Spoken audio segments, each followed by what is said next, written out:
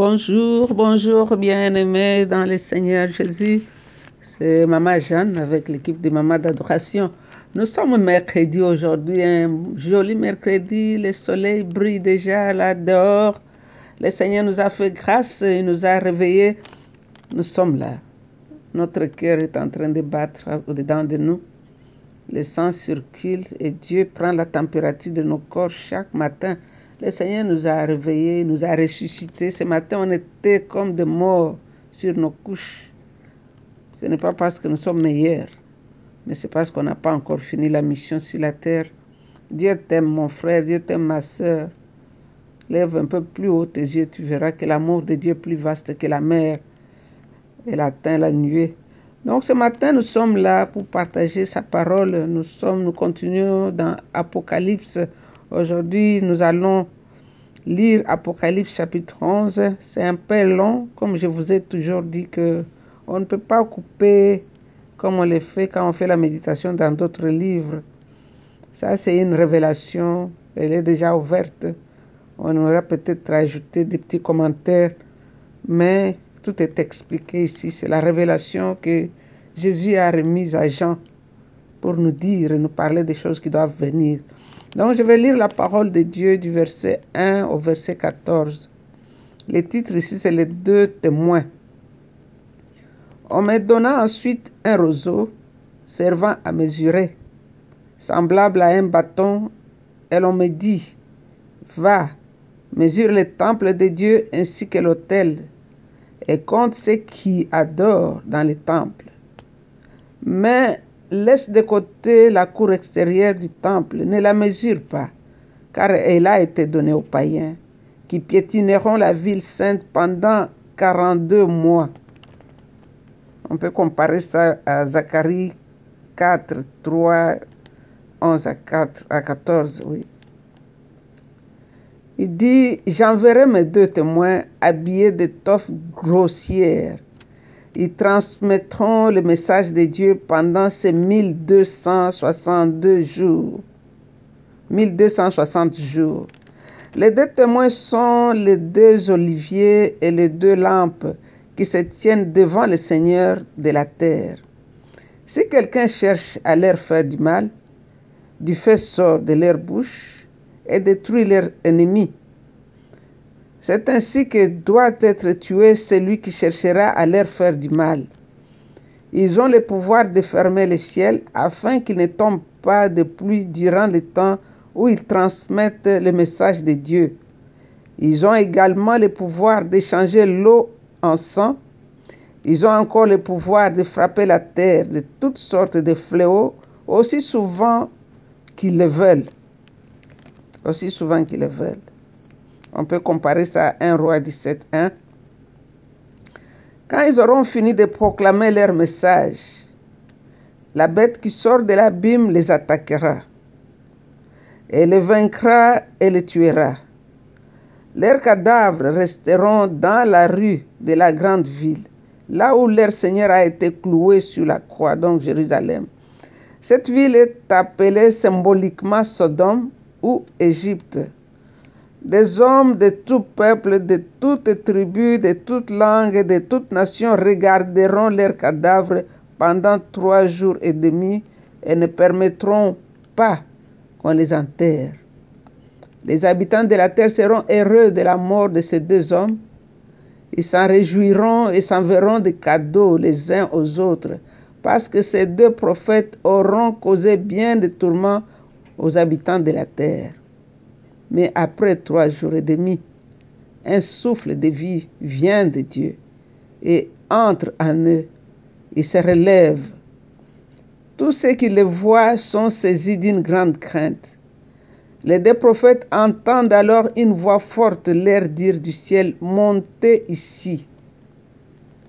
Comme on avait parlé à Jean au début. Ils montèrent au ciel dans un nuage. Pendant que leurs ennemis les regardent, au même moment, il y a un violent tremblement de terre. La 10e partie de la ville s'écroule et 7000 personnes sont tuées dans un tremblement de terre. Les autres gens sont remplis de peur. et rendre gloire au Dieu du ciel. Le deuxième malheur est passé, mais attention, le troisième va venir bientôt. Je vais répéter le verset 14. Le deuxième malheur est passé. C'est pas encore tout, mais attention, le troisième va venir. Pourquoi on nous dit attention? Parce que le troisième sera terrible. Donc, nous allons voir ensemble qu'est-ce que le Saint-Esprit veut que nous puissions faire. Toi et moi, nous sommes en train de lire et de partager cette parole. Au début de ce livre, on nous a dit « Heureux celui qui lit et celui qui pratique ». Toi et moi, nous sommes en train de lire, nous sommes heureux, mais pratiquons pour être vraiment heureux. Donc, dans ce chapitre, Jean dit « On me donna ensuite un roseau servant à mesurer ». Donc, Jean a reçu l'ordre de mesurer le temple et l'autel et de compter les adorateurs.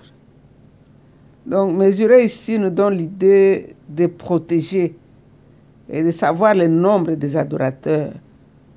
Je ne sais pas si tu seras compté parmi les nombres des adorateurs parce que Jean a reçu l'ordre. Vous pouvez aussi lire pour vous-même dans Ézéchiel chapitre 40 jusqu'au chapitre 42 et vous allez comprendre beaucoup de choses. Donc ici on dit à ceux qui mesuraient de ne pas mesurer la cour extérieure car elle était donnée aux païens. Ça c'est dans Luc 21 verset 24, ça je peux lire pour vous. On n'a pas vraiment beaucoup de temps. Dans Luc 21, 24, la Bible nous dit « Ils seront tués par l'épée, ils seront amenés prisonniers parmi toutes les nations, et les païens piétineront Jérusalem jusqu'à ce que leur temps soit achevé. » Donc, si c'est la promesse, c'est la prophétie qui était donnée là-bas, Dieu est en train de nous rappeler et ça va arriver. Parce que le Seigneur avait dit à Jean, ce sont des choses qui sont sur le point d'arriver. Hier, on a lu dans le chapitre 10, on nous dit qu'il n'y a plus de délai, il n'y a plus de temps. Donc ces choses vont arriver, ça peut arriver aujourd'hui, demain, mais c'est en train de s'accomplir car c'est la parole de Dieu. Alors ici, nous voyons que l'action même de compter les adorateurs nous montre que Dieu lui-même va protéger les adorateurs. Dieu lui-même, il va protéger les adorateurs. Et puis on a dit aussi de mesurer l'autel. L'autel qui nous rappelle le sacrifice de Jésus sur la croix. Et c'est par cet autel, par ce sacrifice que nous pouvons approcher le trône de grâce. Donc ces gens-là, ce sont ceux qui ont reçu Christ dans leur vie, ceux qui l'ont pris comme leur sauveur et Seigneur, ils sont comptés parmi ceux que Dieu veut protéger. Et le verset 3, il nous dit « J'enverrai mes 2 témoins, habillés d'étoffes grossières, et ils transmettront le message de Dieu pendant ces 1260 jours. » Donc, durant les 1260 jours de persécution, 2 témoins prophétiseront. Il y a certains commentaires bibliques, on nous dit que ça fait référence à Élie dans Malachie 3, 23 ou à Moïse dans Deutéronome 18, 15. D'autres aussi pensent que cela parle de l'Église tout entière à la fin du monde. Donc, l'Église, c'est en quelque sorte la représentation de l'Église qui confesse Jésus-Christ. Donc, il dit ici, j'enverrai mes 2 témoins. Dieu va élever des témoins pendant la dernière partie de la tribulation. Ils seront habillés de sacs. Les sacs qui symbolisent la repentance. Nous nous rappelons l'histoire de Jean-Baptiste qui portait les sacs et qui criait « Repentez-vous ». Donc ici, ces 2 témoins vont s'habiller de sacs qui symbolisent la repentance. Ils sont comme Moïse et Élie, donc c'est l'église chrétienne qui prêche la repentance. Dans Deutéronome 18, on peut voir cela. Ils sont en train de crier contre le péché du peuple et annoncent la venue de Dieu. Donc c'est ce que nous voyons aujourd'hui, le message de la grâce. On nous dit, entrez encore tant que la porte est ouverte. C'est le temps de la grâce. Bientôt, ça va se fermer. Les deux témoins sont des oliviers, comme la Bible nous dit ici dans le verset 4. On court vraiment le temps. Les deux témoins sont les deux oliviers et les deux lampes qui se tiennent devant le Seigneur de toute la terre. Donc, ce sont des oliviers, comme on dit ici, à cause de l'huile qui circule, l'huile qui est dans la lampe. Parce que pour que la lampe puisse briller, il faut qu'il y ait de l'huile. Donc, cela symbolise le Saint-Esprit. Il symbolise la vérité de Dieu dans un monde obscur. La Bible nous dit, nous sommes la lampe allumée. Nous sommes là pour témoigner la grandeur et la gloire et l'amour de Dieu dans les nations.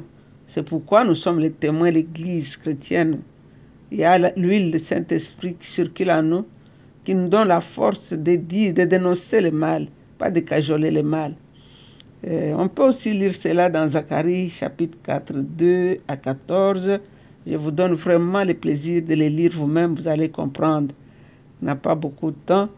Le verset 5 nous dit que pendant 3 ans et demi, donc on dit que si quelqu'un cherche à leur faire du mal, du feu sort de leur bouche et détruit leurs ennemis. Donc ces gens, ils ont prêché la parole pendant 3 ans et demi avec le feu. Ils étaient protégés d'une façon miraculeuse.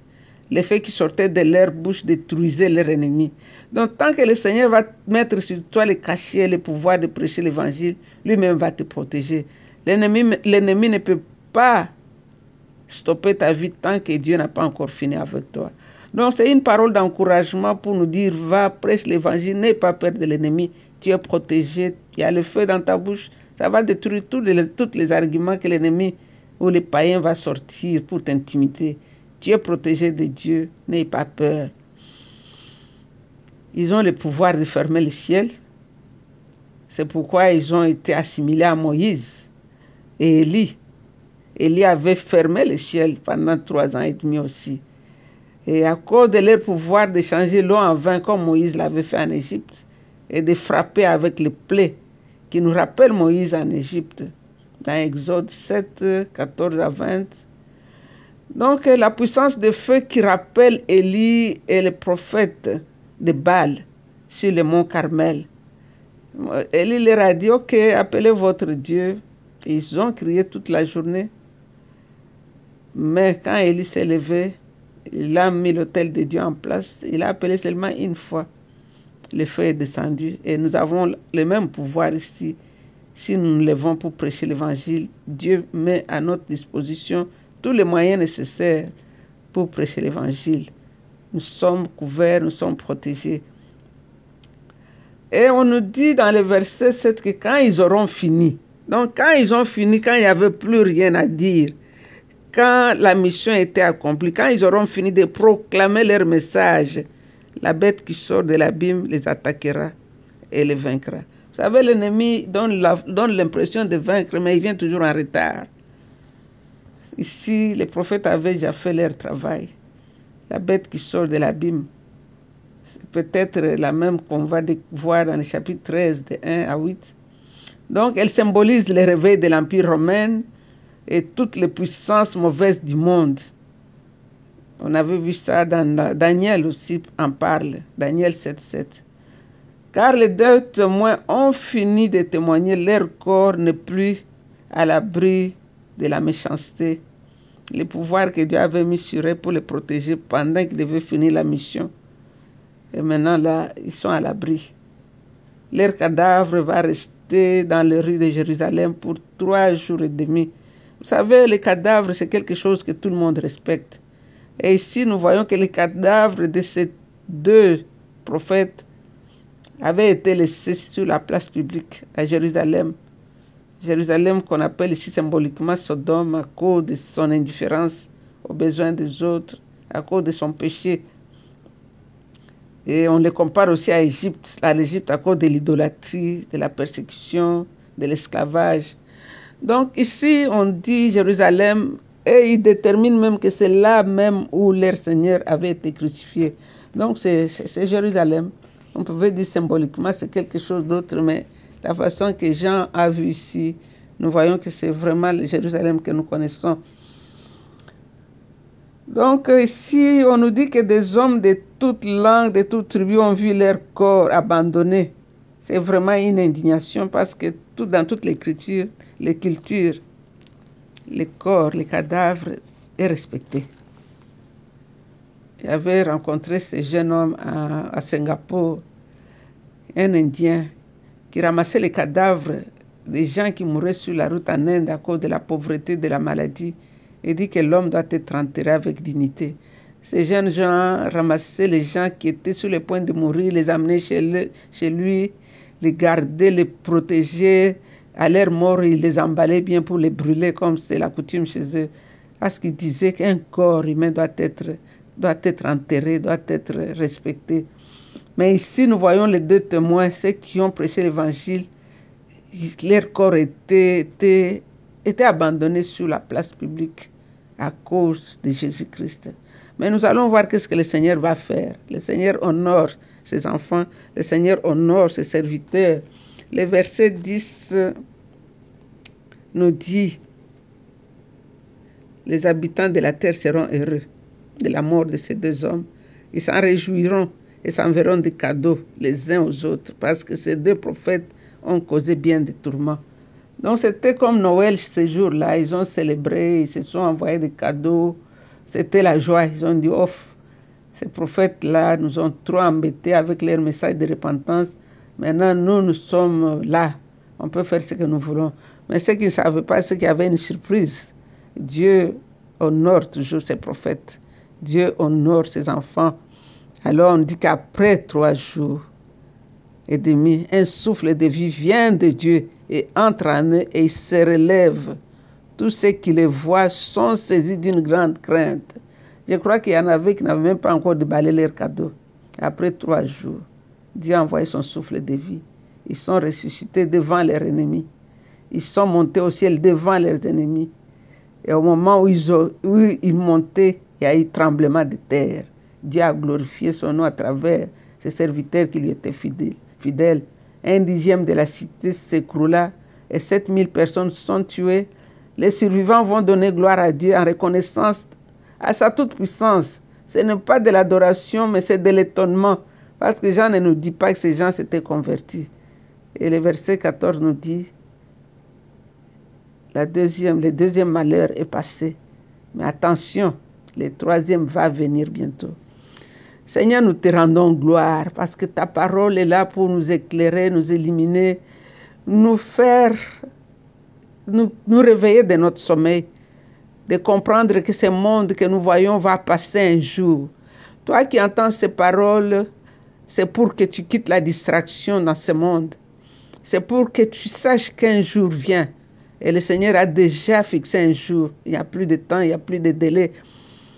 Le Seigneur parle ici, il dit ceux qui ont les oreilles doivent écouter ce que la parole de Dieu est en train de nous annoncer. Jésus-Christ, nous t'élevons, toi le grand roi. Jésus-Christ, nous t'adorons, toi le Messie, le ressuscité du 3e jour. C'est toi le Messie, c'est toi le secours qui ne manque jamais dans la détresse. C'est toi qui honores toujours ceux qui t'honorent, Seigneur. Nous l'avons vu dans cette lecture. Tu n'as pas changé. Tu es le même hier, aujourd'hui, éternellement. Seigneur, tu nous envoies cette prophétie, cette révélation pour que nous puissions être prêts les jours où ces choses vont commencer à se produire. Je te recommande tous mes frères et sœurs missionnaires dans les pays où ils risquent leur vie tous les jours, qu'ils comprennent qu'ils sont protégés. Tant que leur mission n'est pas finie, le diable n'a aucun pouvoir sur leur vie. Et même leur cadavre sera honoré. Tu vas mettre un esprit de vie et leurs ennemis vont se lamenter à cause de la grandeur des miracles que tu vas produire au milieu d'eux. Nous t'adorons, Seigneur. Tu es digne, vraiment digne de notre louange et notre adoration. Tu mérites notre respect, tu mérites notre adoration, tu mérites qu'on te rende toute la louange et l'adoration. Tu es Dieu. Que l'honneur et la gloire te reviennent à toi et à toi seul. C'est dans le nom de Jésus que nous avons ainsi prié Et avec beaucoup d'actions de grâce, nous disons Amen. Amen, Amen. C'est encore une fois Maman Jeanne. Avec les mamans d'adoration, nous vous aimons très, très fort. Vous êtes bénis, restez bénis. Bye.